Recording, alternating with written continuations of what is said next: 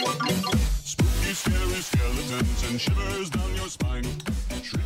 Welcome back to Square Horror Podcast. This is your Duke of Spook, Danny. And I'm your master of Scaremonies, Matt Berry. What? You make me sound so velvety and nice. You have such a low voice. It's so good. I can't do it. You gotta get the gravel. It's true. I didn't have. It's not grating enough. It's not obnoxious enough. I'm sure listeners can attest to. So because we started out very differently, clearly it's like we're switched places or something. It's almost like a movie we're going to talk about today on. So I think our podcast should also switch with like NPR. Like, okay. So today we're going to be talking about we're going to be talking about two feature films. We're going to be covering today our 2020's Come Play, and we're going to be talking about them in detail. I can't do that with a straight face. No.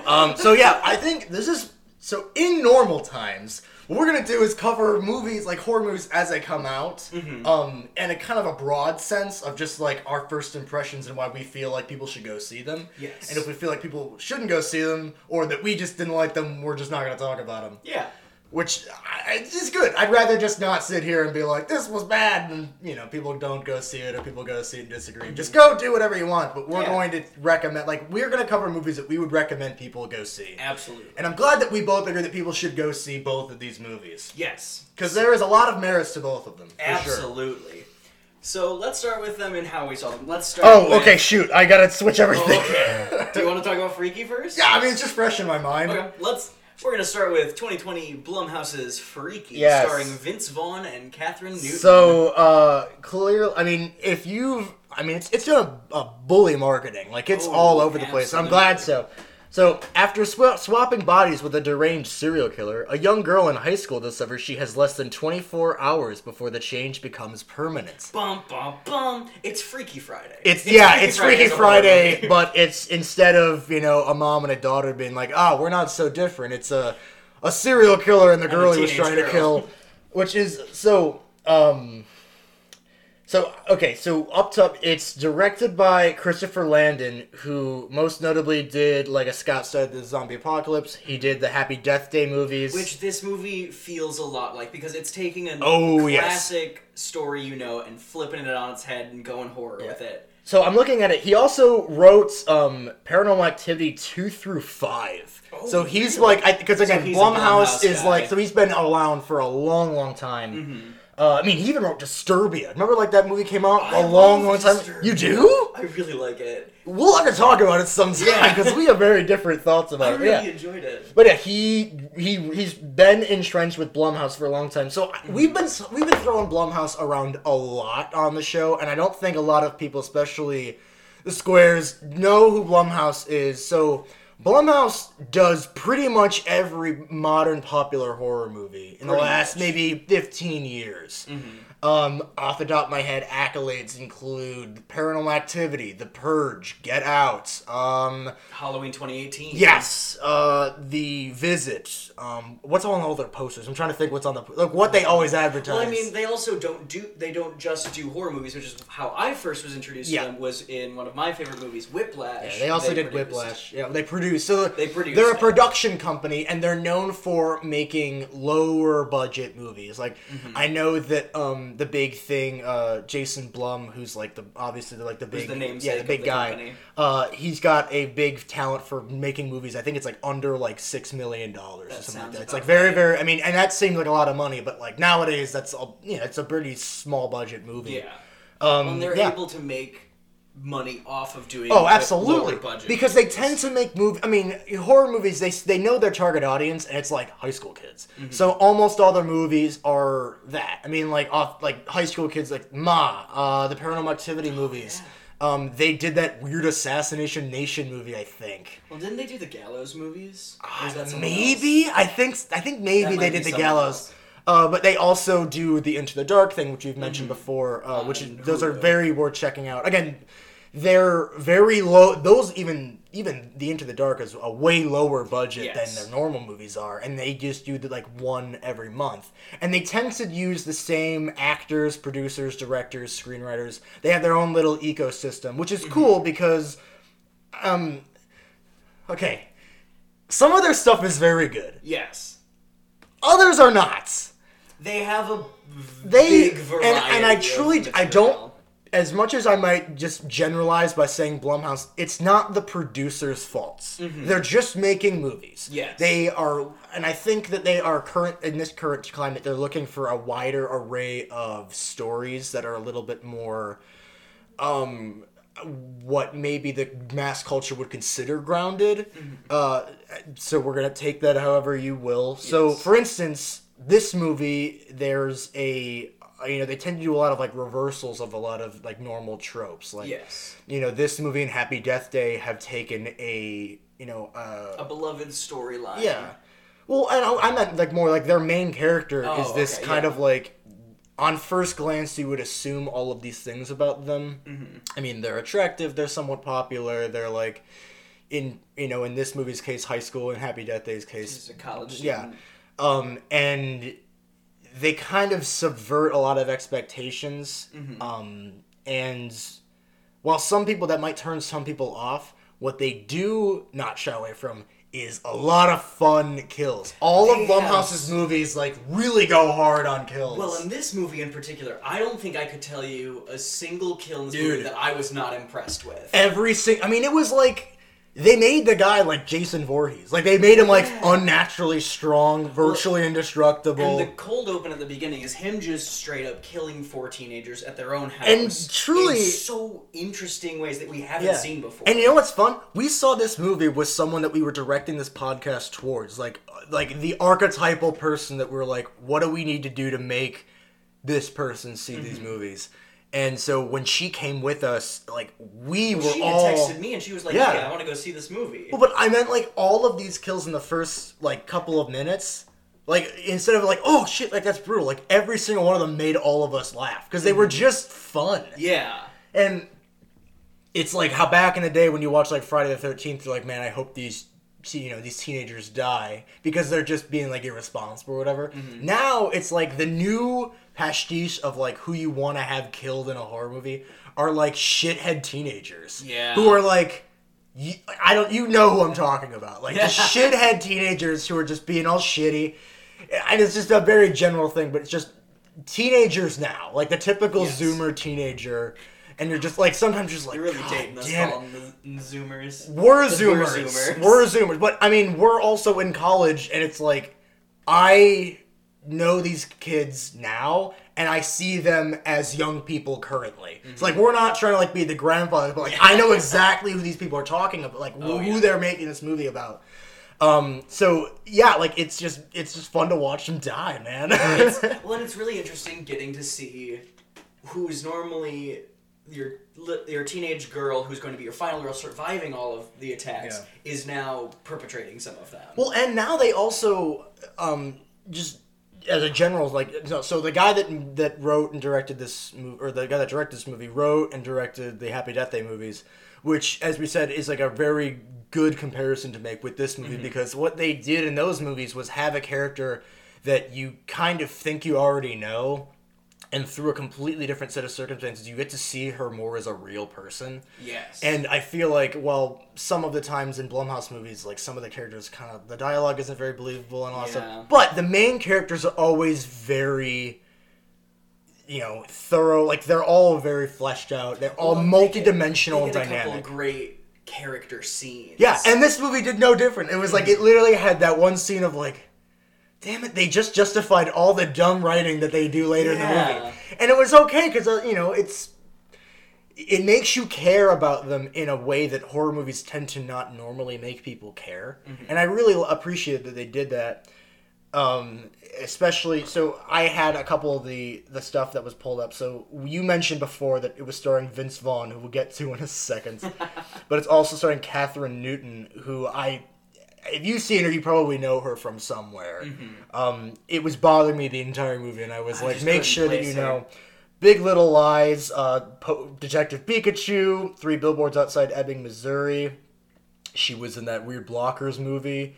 She was in Little Women, which is probably where I also definitely knew her. She was Amy. Yeah, the new one. She was Amy in Little Women. No way. Yeah, that's the same one, right? That 2017 one. Oh, damn it! The new one was from last year. Well, she was in Lady Bird, okay, so she's still... And, of course, she was in Paranormal Activity 4, which is, I think, how like a lot of people really, really knew her originally. So she is the protagonist. You follow her most of the movie, or at least you follow her brain the entire movie, because all at once, the town's resident like serial killer, who's played by Vince Vaughn, who I don't know if a lot of people actually know, he's like 6'4". He's a huge man, big guy, big scary looking dude, and so they have them switch over. So then you have stoic, basically Jason Voorhees, Michael Myers like killer in the body of this girl who's maybe like 130 pounds, not very threatening. Mm-hmm. And now you have that girl's like kind of manic teenage girl brain in Vince Vaughn. Mm-hmm. And of course, I mean, and hilarity ensues, but it's like definitely worth the watch just for these two to like. I really want to know more behind the scenes stuff about how they did it. I'm sure it's out there. Well, and the last time we saw Vince Vaughn in a classic horror movie. The remake of Psycho? Yes. Weird. Freaky. But because he's he can play a scary dude. Because he's a very, not obviously Vince Vaughn normally does comedy stuff, so, you're not inherently scared of him. But the second that he, becomes threatening... It's creepy. It's creepy. I also thought notable people... Alan Ruck was in the movie. He's Cameron Fry in...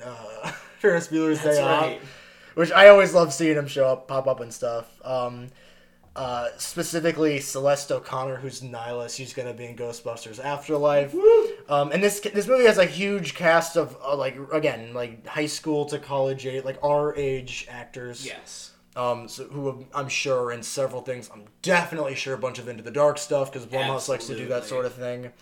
So you've got the same people, like I said, writing and directing. So that makes it a comedy and a horror movie. Yes. So equal parts of both. To the point that it's almost like how romantic comedies are mostly comedies, but the through plot is romance. This is like a horror comedy in the sense that the entire movie is a comedy with a through line being horror. So there are kills every 10 to 15 minutes or so. Mm-hmm.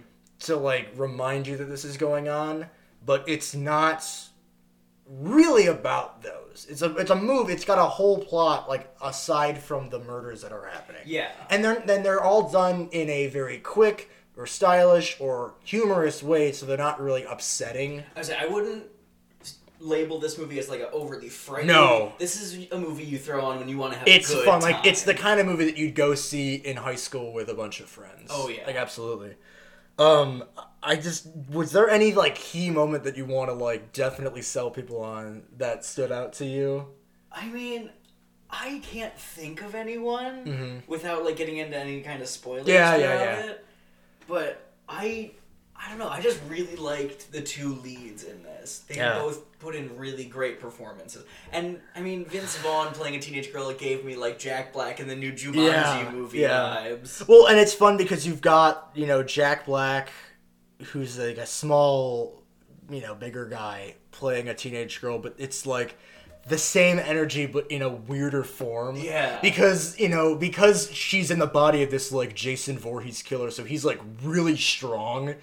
And, she's not used to that. So she's oh, wow, I'm so durable and strong. Yeah. And, the killer's in her body and is, failing to, knock a door down.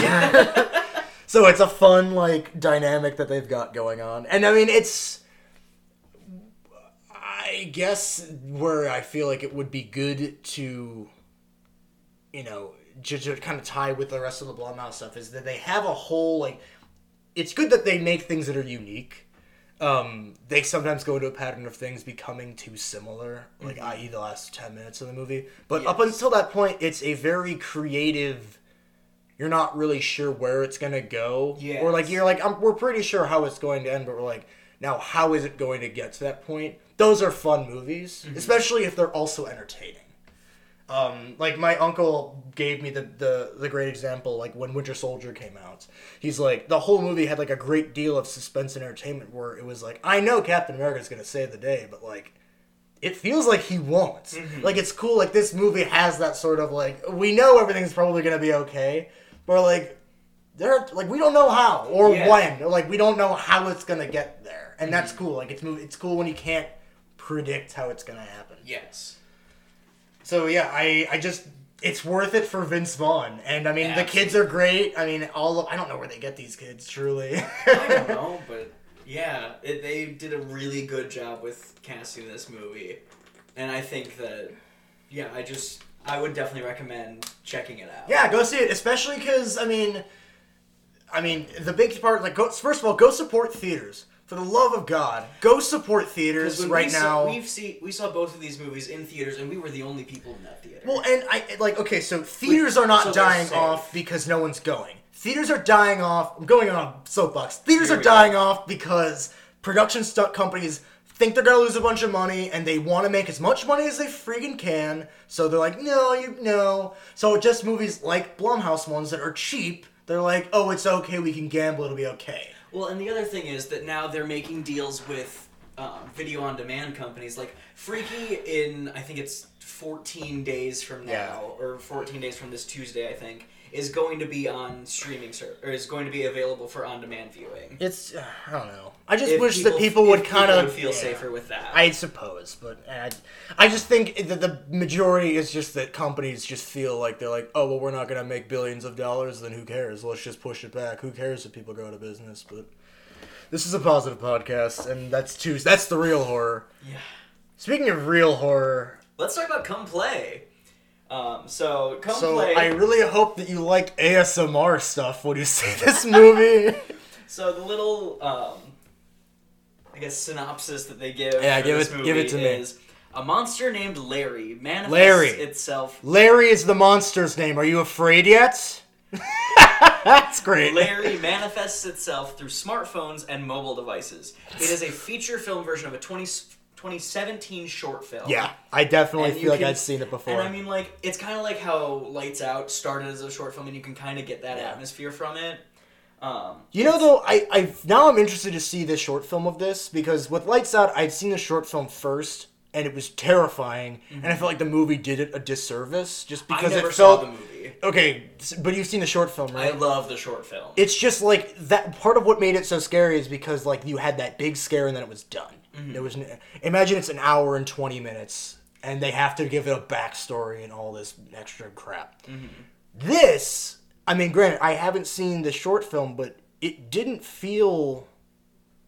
Like, normally when they have, like, technology movies, like, almost every time that a movie that's like, what if technology was evil? Mm-hmm. It's always bad. Yeah. This was cool because it was... It wasn't what if technology's bad, it's... What if you needed a friend? Well, no, I was going to say it was more like... Well, I mean, yeah, there's obviously that undercurrent, but I was like, it was more of... What if something that you couldn't understand was using technology to hurt people? Yes. Especially your son. Yes. So, did you kind of is there like a straight up, like, more of a like in-depth synopsis of, like, because I mean, obviously I want to talk about, like, what the kid's about. I have a little bit more. So the little description is, Oliver is a lonely young boy who feels different from everyone else. Mm-hmm. Desperate for a friend, he seeks solace and refuge in his ever-present cell phone and tablet. When a mysterious creature uses Oliver's devices against him to break into our world, Oliver's parents must fight to save their son from the monster beyond the screen. So... I think that had a lot of potential to, shoot itself in the foot, but it didn't. No, it felt like it was really evenly building up this horror behind Larry, which is... Well, but we talked about this in the car coming back. There's, like, a big circle of monster names. Mm-hmm. You start out with something that's scary, and then the name is scary, but the monster isn't, and you kind of keep going, and eventually you kind of get to this part of the wheel where, like, the name is just... It's trying to be scary, but it's just stupid. Mm-hmm. But there's a sweet spot somewhere in the middle that has a name that's simple and, like, it's not It's like, okay, the name itself is not scary, but you apply it to something that like is fucking terrifying. Yes. So Absolutely. like you have the thing like the puppet from Dead Silence his name's Billy. It's like, okay, Billy is kind of a generic name, but when they're like, oh, that really lifelike looking puppet's name is Billy. That's kind of weird. But you have a big scary sinister demon from Sinister named Bagul. It's not scary. But Larry is scary. Yeah. Like Larry, it's that perfect marriage of like you could have named it something like, Ben, where it's like, okay, you're clearly trying really hard to make it. I don't know if you're familiar with that creepypasta, but like the creepypasta world does a lot of like they try to make simple names like really scary and they just never work. Larry is like a little bit above that, but it itself is very, very, very scary. Like creature is very intimidating. Yeah. I think. It's an intimidating force. Yes. So and it's like I've almost had it with things being tall and skinny, but this thing is good. Yeah. The movie gave me a lot of like the first season of Stranger Things vibes, where like it's a thing from like a physical other plane that can use electricity to like make its presence known, and like that's how it like shows up. It needs that energy to manifest, and it does it by like showing up on someone's phone as like a book, like a Kindle almost. Yeah. And this very creepy picture book. And like as it goes on, like the lights start flickering and you start hearing the noise. The noises.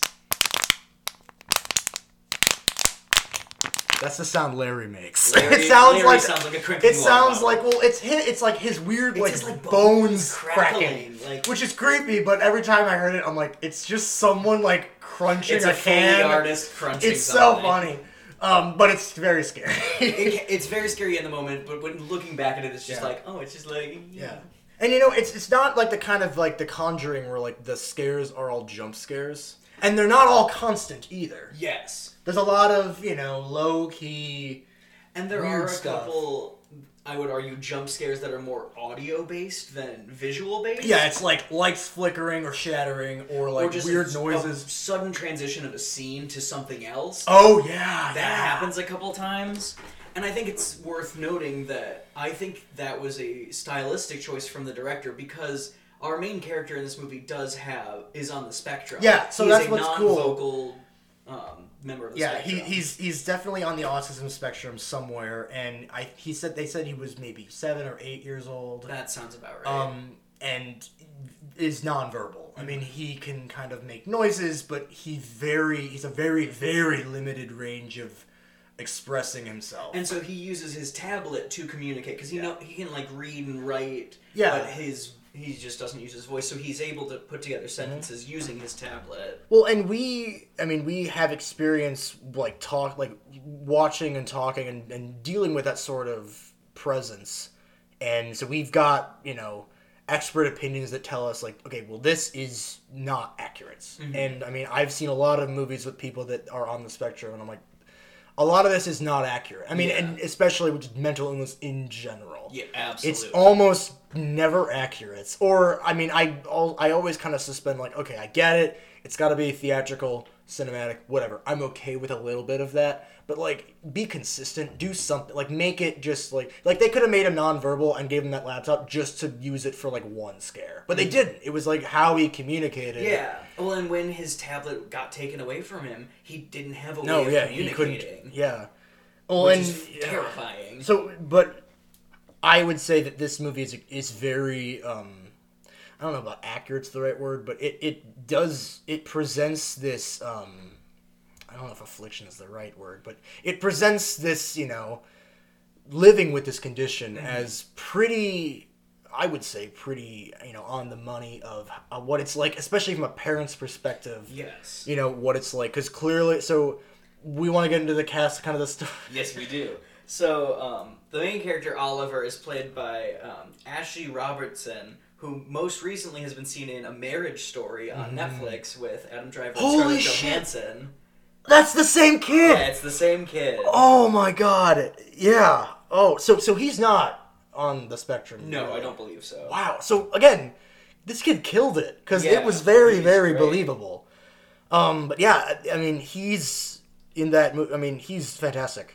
Truly, truly is very, very good. And I think that it's almost good, if you know someone that maybe is, or if like, I know a lot of people, like when I was in high school, get involved in like best buddies and whatnot, that would, they knew a lot about this. Yeah. And, it's hard to find, positive examples of, people that live like this, in media. It tends to be kind of ignored or not really done well. Well, and something that helped the writer of this movie, the writer and director, is that his wife works with children on the spectrum, perfect. so she was able to give realistic input on how he was writing the character. That's great. Oh, and I mean, and it's cool because it's not really done for like a shock value or just to be like, what if we just did this also? Like, the movie is, like, it couldn't happen without this character. Absolutely. Because the whole thesis of, the kid being the target is because it's like, oh, well, this monster feels like all he really needs is a friend because he's also kind of misunderstood and all that you need because he is very isolated and alone. He obviously has trouble making friends when he's 8 and, kids are shitty. Yeah. So, I mean, it's this, he's kind of isolated him as like the perfect, the monster's not good. It is going to take this kid into another dimension where he'll be, I don't even know. Who knows? It's not good. So the monster is not like, oh, it's just misunderstood. No, it's probably victimizing. It's an evil monster. I mean, it's not like Sinister where it's like eating these kids' souls, but like it is not good. Yeah, absolutely. But yeah. So I mean, it's good that they. I don't know. I just like that they did it and they didn't kind of do it cheaply. Yes. And then rounding out our main cast is the two parents. We have the mom, Sarah, played by Gillian Jacobs. Oh, Britta's in this? Of Community fame from playing... We love Community in this house. So, we went to go see this because we're like, oh, Britta's in this. And then the dad, Marty, is played by Tony Award-winning actor and horror John vet. Gallagher Jr. So John Gallagher Jr. is... I love him. So his Broadway career, yes. He was in the original Broadway cast of Spring Awakening. And American Idiot. Won a Tony for playing Moritz in Spring opposite, Awakening. Jonathan Groff, who everyone knows. Jonathan Groff and Lea Michele. I mean, I know who she is, but I'm like, Jonathan Groff is like Frozen, Mindhunter. He's in a bunch of stuff. I was like, Lea Michele. Hamilton. Yeah, exactly. So... Then, I don't know what he decided to do, but then he decided he was going to go... jump into the horror world. Yeah, most notably in Hush. Yes, in Mike Flanagan's Hush. As the killer. He's great, and he's great in that movie. And he has some great moments in this movie as a dad who's just trying to work through a rough relationship with his wife. He's a good dad. He's a good dad. And he has a very, arguably, scary job working as a parking lot monitor. So he's he's in a booth, like in the empty parking lot in the middle of the night. And, there's times where he'll bring his son with him, and it's a lot of very cool, not like claustrophobic, but like very isolated, like vulnerable horror that comes from there. A lot of good stuff, especially when they use that, the remote. To see how far the remote, like, tape measure. Ooh, God. Because the monster should be known is invisible. Like, it can only really show up on cameras. Yes. So, like, the kid will, like, do, like, those, like, Snapchat filters and, like, invert the camera so it's looking at the room and, like, it will find a face where there's no body. Yeah. Which is really creepy. So, like, they can only really see it, like, through the lens of a camera or a screen. So, like, no one can see it in real life. Until it does that weird crossover thing, like it's like the Demogorgon, where like it can't really show up most of the time, so it's just kind of there but also not there. Yes. So yeah, there's also a couple kids that are also in the. Yes. I don't know about their names, but like I love kid actors when they're really really good. Like it's just so impressive. Like these kids handled pretty mature stuff. Oh, yeah. And, I mean, they looked like they were... I mean, I don't know how old, like, little kids are, but they looked like they were, like, 7 or 8 years old. It was very cool. Wait, was he in Black Panther? No. No, that's Titans. Okay. Yeah. I was like, whoa. Yeah. But, yeah, these kids do a really great job playing real kids. Yeah. And that's the thing that I think really makes me love the kid actors in this movie, is because they are very realistic. These are kids you could meet down the street. Yeah.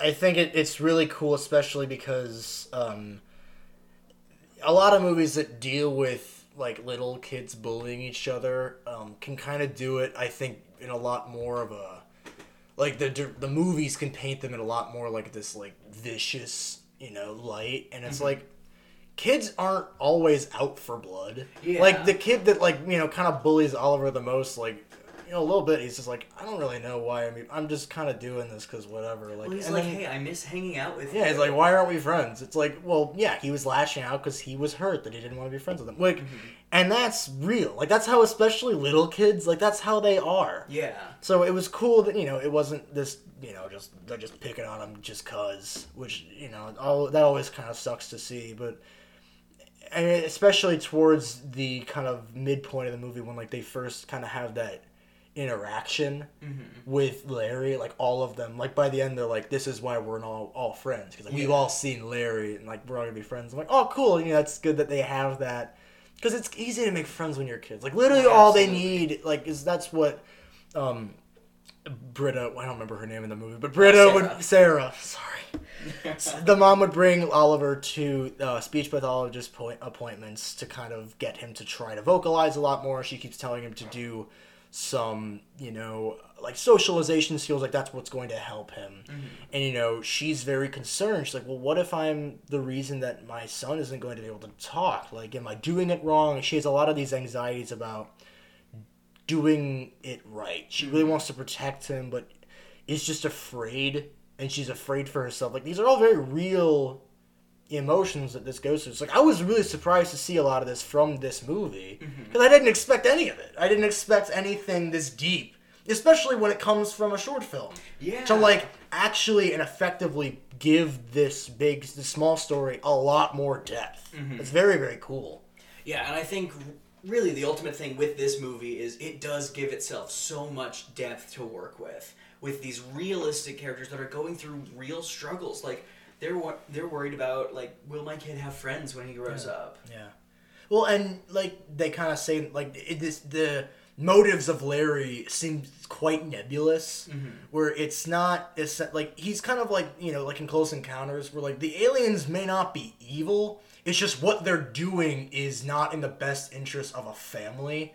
So, like, have you seen Close Encounters of the Third Kind? Not. Well, like, it follows, like, this woman whose son gets abducted.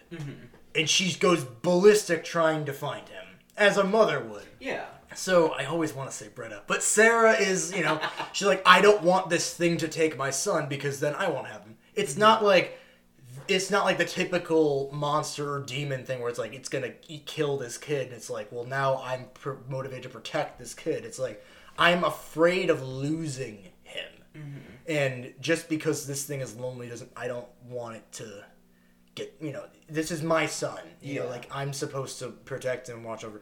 So it's a different sort of fear that this preys on. It's like, it's not this, very concrete evil thing. It's just this weird negative energy that is seeking to pull you and your son apart. Yes. So it's like, no matter what it is, it's bad that you are losing your son. And she's already very, she's not confident that her son loves her. She's like, he doesn't ever look me in the eye. I don't like that. I feel like he loves my husband, or I don't know if they're separating or just going through it. I think they're just going through relationships. But, like her husband, Oliver's father, he gets along way better with him than he does with her.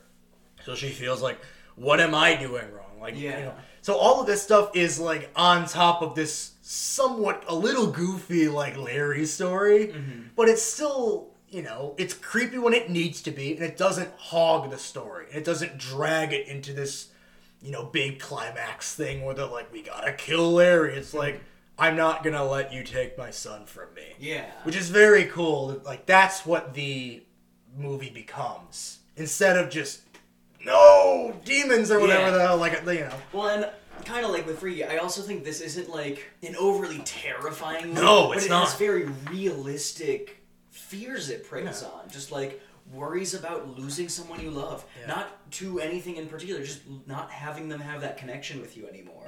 And it just got to me because it made me like it made me feel things. Did you cry? We were sitting next to each other, but were you close? I was close, but I didn't quite cry because it had me there a couple times. It grabbed me. Yeah, well, I mean, and I like when movies, especially with like Haunting of Hill House, like when horror can transcend emotions. I mean, even Freaky does it a little bit. I mean, every now and then horror movies will kind of take it and go, what about real emotions? And I'm like, that's when I love that, because like I care more about it. Like there's a movie that I can't remember the name of, but it's essentially like this girl is like this high school girl who's like lost her mother, who was like this very famous scream queen in the 80s, gets like pulled into one of her mom's movies and gets to like have closure with her mother as her own age. And I'm like, first of all, who allowed you to do this? Gave you the right? Because it's like a goofy movie, but then it's like, no, also real things. I'm like, I want to find what that movie is because I really want to see it. We can definitely cover it because it's that same thing where like it can be goofy, it can be scary, and it can also make you feel things. It doesn't just have to be this cheap thing that you make for money. Yeah. You could tell there's some passion behind this project. Yeah, I mean, and clearly, if it's anything like Lights Out was written and directed by the same guy that did the short film. So yeah, I mean, especially if his wife works with these type of kids, I mean, clearly it's something that he is also passionate about telling, or at least is interested in exploring. You know, we can also make effective like normal, like kind of, you know, mainstream horror films with people that maybe aren't normally in those type of movies, which is kind of cool. And I think it's cool when you have that inclusivity, like especially like movies like Get Out and Us that are rising in like the African American community. But I think that this movie did it just a little bit more subversively. Yes. Where it wasn't like, I don't really want to roast those movies, but they are a little ham-fisted at times. And I mean, sometimes that's cool, and sometimes like it's cool to make a movie about that. But like, it's also cool. And I think Get Out really did that in an effective way. Yeah, well, and Get Out, we'll get a whole episode when we talk about Jordan Peele's. But like, there's a difference between making a movie like for like a reason to make a message. Like, clearly Jordan Peele like had a reason why he made this movie, but he didn't just do it to be like, yeah, and this is what I think about this. Like, no, I'm gonna make a movie also, and also like tell a message. Unlike some other movies that we've seen that are literally just people screaming at you through a very poor movie. Yeah, we're never gonna talk about it. We're not gonna talk about that one. We're not doing that. I know, we're not going to. I'm just imagining like someday it's like if we have like a Patreon goal or something like that. If we get to a certain point in our career of the podcast, we're gonna have to talk about it. And we're gonna have to like find 2 good things about it, and then we can be done. Like if we cover like the original and then the other remake, and then like we all just have to be like, they also remade it again, and this happened. I'm really looking forward to like if listeners are like if this really eats at listeners and they're like trying to figure out what it is. It's like we've told a couple people about it, but like I don't know if like most of our listeners would know what we're talking about. Yeah. So we'll keep that up to we'll keep it in the dark. Keep it in a mystery. But yeah, so these 2 recent horror editions I think are really great for the genre and really I think good introductory movies if you haven't really had a lot of experience with horror. And introductory in totally different ways. You have Freaky, which is a very it's a very modern genre specific, like lighthearted, and then you have one. It's like, okay, if you want to do something that is straight, I don't know about like straight horror film, but is more in the wheelhouse. It's something like Mike Flanagan, where like it's a horror movie, but part of what's scary is the emotion. Yes. Instead of just here are jump scares. Instead of just ooh. Which I'm not knocking those movies. I love The Conjuring. Oh yeah. But they're basically written around scaring you with these jump scares, and like the story and everything else comes secondary, and sometimes it suffers for that. This is the opposite. Absolutely. You get more because you know these characters. In both these movies, both Freaky and Come Flare, you get more out of it because you like or at least are entertained by a lot of the characters in it. Yes. And I believe that wraps us up for our that covers it. Current review bonus episode. Oh no. You can't tell me Larry's here now. Oh, Britt is in this?